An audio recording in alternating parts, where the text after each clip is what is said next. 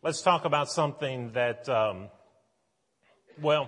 Benjamin Franklin said in a letter that he wrote in 1789. He said, in this world, there are a couple things that are certain. Death and taxes. Of all the things, those are things you got to do. And there are some things that, I'll add to his list. There are some things beyond death and taxes that we have to do.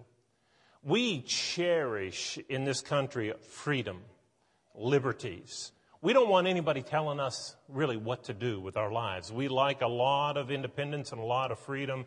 And when government gets a little bit too big and starts to impose their will on ours, we kind of don't like that very well. And we just have that independence about us. And I don't like necessarily to be told what I have to do. And probably neither do you. And as you recall as a child, there were times when you didn't like to be told what to do. You've probably heard the story about the little boy that went to Bible class and he kept jumping up. And finally that teacher just grabbed him and physically sat him down in the seat and said, "You're going to sit there." And he said, "I may be sitting on the outside, but I'm standing on the inside." And we have that kind of attitude sometimes. We don't like to comply when we're made to do certain things. But I want to talk to you tonight about some things about which you don't have any choice. Along with death and taxes, there I go again. Along with death and taxes, there's some other things you have to do. Now, I tell you, God has made us free moral agents, we use the term, and there are a lot of choices we get to make in life. But there are some things you don't have any choice about. And that's what I want to talk to you tonight about. I want to look at four things tonight about which we have no choice. Everyone, everywhere must do these things. Let's look at the first one. All men everywhere must confess that Jesus Christ is Lord. Now, on surface, you might say, whoa, wait a second, that's not true. I know people, I have friends who won't confess Jesus Christ as Lord.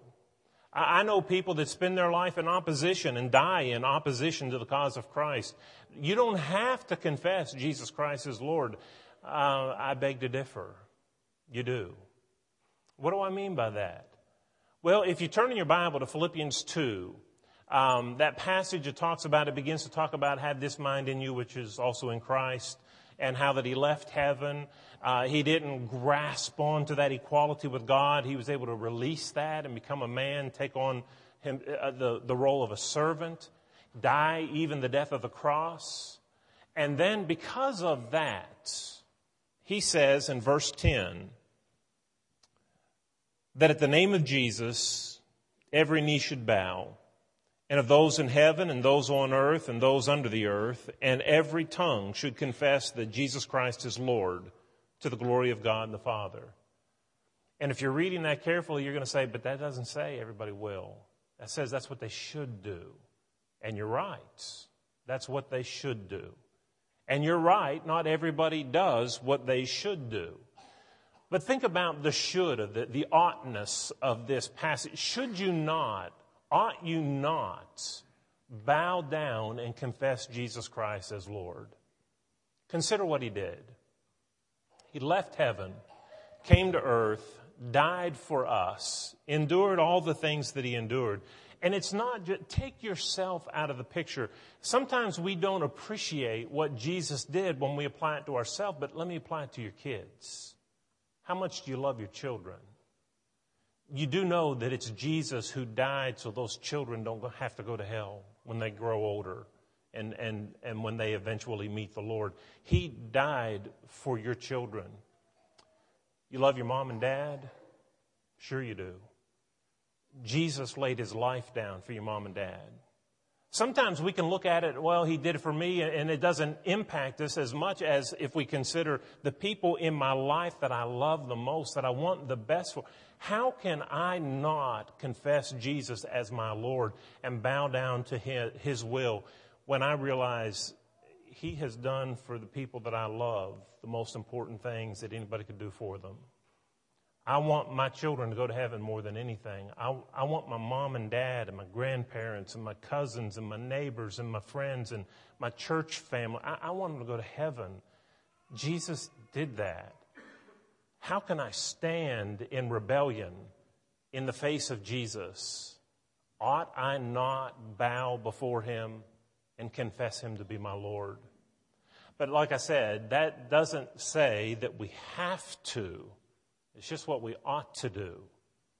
But let me have you turn to another passage. If you have your Bible, open it to Romans chapter 14 and read with me in Romans chapter 14, verse 10.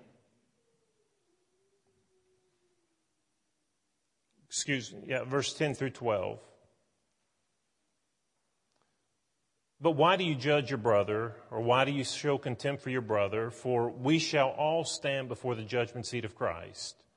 For it is written, as I live, says the Lord, every knee shall bow to me, and every tongue shall confess to God, so that each of us shall give an account of himself to God.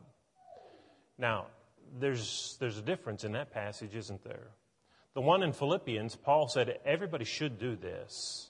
But the one Paul wrote to the Romans is that everyone shall do this. You will do this. The difference is the time, the place. In Philippians, he's talking about what we ought to do as we live our lives. Man, what has Jesus done for you? How can you not confess him as your Lord in view of what he's done for you? That's what you should do. But the scene that is portrayed in Romans chapter 14 is the judgment. You stand before God, and at the judgment, you've got to confess. He is Lord. There's no question about it at this point. You stand before him. He's judging over your life. You have to confess that he was who he said he was. So, here's the point. You can't get around it. You will confess that Jesus Christ is Lord. The question, though, is, well, since I can't get around it, is there any choice about the matter? Yeah, the choice is, when do you want to do it? Do you want to confess him now as Lord and live your life in harmony with his will and benefit from his lordship in your life? Or do you want to deny it now and confess it later when it's too late? We don't have any choice as to whether we're going to do it or not. We do have a choice as to whether it's now or later. Here's a second thing that we have to do. Everyone will have to do. All men everywhere are going to be baptized. Again, you say, well, I don't know about that, Steve. I know people that just resist it. I know people that have died resisting it. And, that's true. Jesus said in Mark 16, verse 15, go into all the world and preach the gospel to every creature. And then in verse 16, he that believeth and is baptized shall be saved, and he that believeth not shall be condemned. That passage tells us to be baptized, but I know people and you know people that aren't going to do it. You know, they're more willing to stand in opposition, really, to the words of Jesus to defend their theology than they are to simply humbly submit themselves. Some people will not, as a point of principle, as a point of, this is what I believe, and I'm not going to do it because I don't think you have to do it. Jesus said, do it. Will we stand in the face of the commandments of Jesus because we have some theology that runs counter to what he told us to do? Where's your loyalty, to Jesus or to some man-made doctrine? He said, be baptized. Well, some people won't do it now, but they will. You have a choice of doing it now and having the benefits of that baptism place you into the family of God, and you have forgiveness of sins by the blood of Christ. But if you don't do it now, you will do it later. In Matthew chapter 3 and verse 11, I believe John the Baptist had reference to a baptism of fire that stood in contrast with the baptism of the Holy Spirit, but they would be baptized, some with fire and some with the Holy Spirit. That baptism of fire, I think, is illustrated in Revelation chapter 20, when at the judgment scene, those whose names were not written in the book of life, what happens? The angels come and take them, and cast them into the lake of fire? You see, the word baptism just means to be submerged, to be immersed in. And those who refuse to obey Jesus will someday be immersed. The element's not water this time. It's fire. So again, the question is, you don't have any choice about this. You will be baptized. The choice is when and with what element, into what element. We can be baptized in water for the forgiveness of our sins, or we can be baptized in fire to spend eternity in a devil's hell. The choice is ours as to which we choose, but you have no choice about doing it. A third thing that we see is that all men everywhere will be resurrected. You know, the resurrection of Jesus, or the resurrection of the Bible, Jesus being the first fruits of it, everybody's going to live forever somewhere. Now, for those of who go to heaven, I mean, it said they have eternal life, and it's not only talking about duration, but the quality of that life. But if you're alive now, you're going to be alive forever somewhere. Now, the quality of the life apart from Christ isn't really life, so to speak, but it is existence. The Bible tells us in 1 Corinthians 15, verses 20 through 22, that Jesus was the first fruits of the resurrection. And because of him, we'll all raise. God gave us life. He gave us a soul. And that is going to live forever. And about that, we have no choice. Now, I know there are people who have said in the past that we have no soul at all. There is no immortal side to man.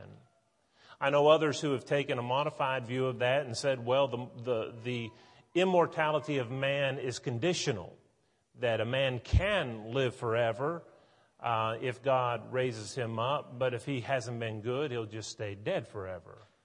And then there are even modifications of that as to whether he'll be resurrected at all to suffer for a little bit of time or just never wakened again.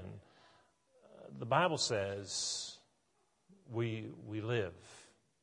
We have life in us. And that life will always be in. We're going to exist somewhere, consciously exist somewhere. And that's guaranteed to us by the resurrection of Jesus Christ. I know from the book of Revelation, as the judgments of God upon the Roman Empire are being poured out, on one occasion it says that the people, instead of facing I don't think it's talking about the final judgment in that context, but the judgment, the discipline of God at that moment, they would rather cry out that the mountains fall upon them than to have to face Jesus and his wrath. There are going to be people that would rather be dead than alive. There are going to be people someday that wish that they could just go out of existence. I don't want to exist. Just let me be gone. And there are people that would want to believe that, but that's not what the Bible teaches. I don't believe it is. But here's a life. There will be some, the Bible says in John chapter 5, verse 28, when Jesus comes back, there will be some who are come forth from their graves, and they'll be raised to eternity in heaven. And there are some who will be raised to destruction. The fact of the resurrection, you don't have any choice about that. You're going somewhere. What you do have a choice about is whether you live in heaven or live in hell. That's your choice. The choice of life isn't yours. It's already been decided for you. And then finally, and this will be the last point tonight, all men everywhere shall be judged. Can't get around that either. There's going to be a day, well, Revelation chapter 20 says, the great, the small, the living and the dead, everybody's going to appear before the judgment throne of God and give an account for themselves. Acts chapter 17, verses 30 and 31, the times of this ignorance God winked at, but now commands all men everywhere to repent. For he has appointed a day in which he will judge the world according to righteousness. there is this judgment that all men everywhere will have to stand. But here's the choice we have. We don't have a choice as to whether or not we're going to stand before God. We will. The choice, the Bible says, is that at that moment, do you want God to be your Redeemer? Do you want God to be your justifier? Do you want God to say to you, well done, thou good and faithful servant. Enter into the joys prepared for you from the foundation of the world. Do you want that to be the case? Or do you want God to say, depart from me, I never knew you, you who practice lawlessness. Just leave my sight. That choice is yours. The fact that we'll stand before God is something that all men everywhere will do. You don't have any choice about it. But how that day comes down and how His judgment will be rendered upon us, we do have a choice. So you see, Benjamin Franklin wasn't exactly right.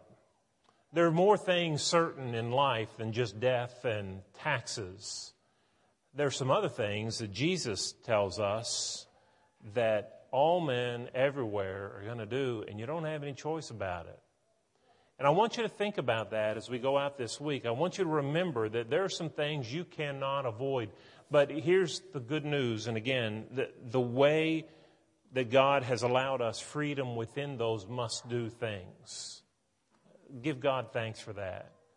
Yeah, I've got to stand before the judgment of Christ, but I have the option of letting Him be my Savior or letting Him be the one who condemns me. I will have to confess Jesus is Lord, but I have a choice. I can confess Him now willingly, or I can reluctantly acknowledge it in the judgment. I can be baptized now for the forgiveness of my sins, or I can wait and be baptized in fire, immersed throughout eternity in a devil's hell. I will be resurrected. I can choose, though, if I want that resurrection to be to life or to be to death. What are your choices about those things about which you cannot choose? There are some decisions that you need to be making along those lines. There are some things we all must do. And if we touched on any of them tonight that maybe you haven't taken care of, come to the acknowledgement. These are things, if the Bible is true, and I think we all believe it is, or we wouldn't be here. If it's true, then these are things we have to do because it says so. So prepare yourself for these things that you have to do. If you're here tonight and you haven't, and you're not prepared, maybe it's for the judgments, maybe it's that you haven't been baptized into Christ, whatever it may be, make that preparation now while you have a choice how to do it. And if you're not yet a child of God, but you know, I need to be baptized. I haven't done that yet. I know He says to do it. I've just been putting it off. Don't put it off any longer. These people here are on your side. We're in your corner, and you couldn't do a better thing in the eyes of the folks here. We believe, as the Bible teaches, that the Spirit and the bride say, come. We want you to respond, and we'll rejoice with you. If you're a child of God already, but unfaithful, and you just, I don't know, you've spent enough time in sin, and you've come to that conclusion, and you want to come clean and say, starting today, I want to do better. And I want your prayers, and I want you to know that the person I've been is not who I am anymore. We'll pray with you to that end if you'll come as we stand together and sing.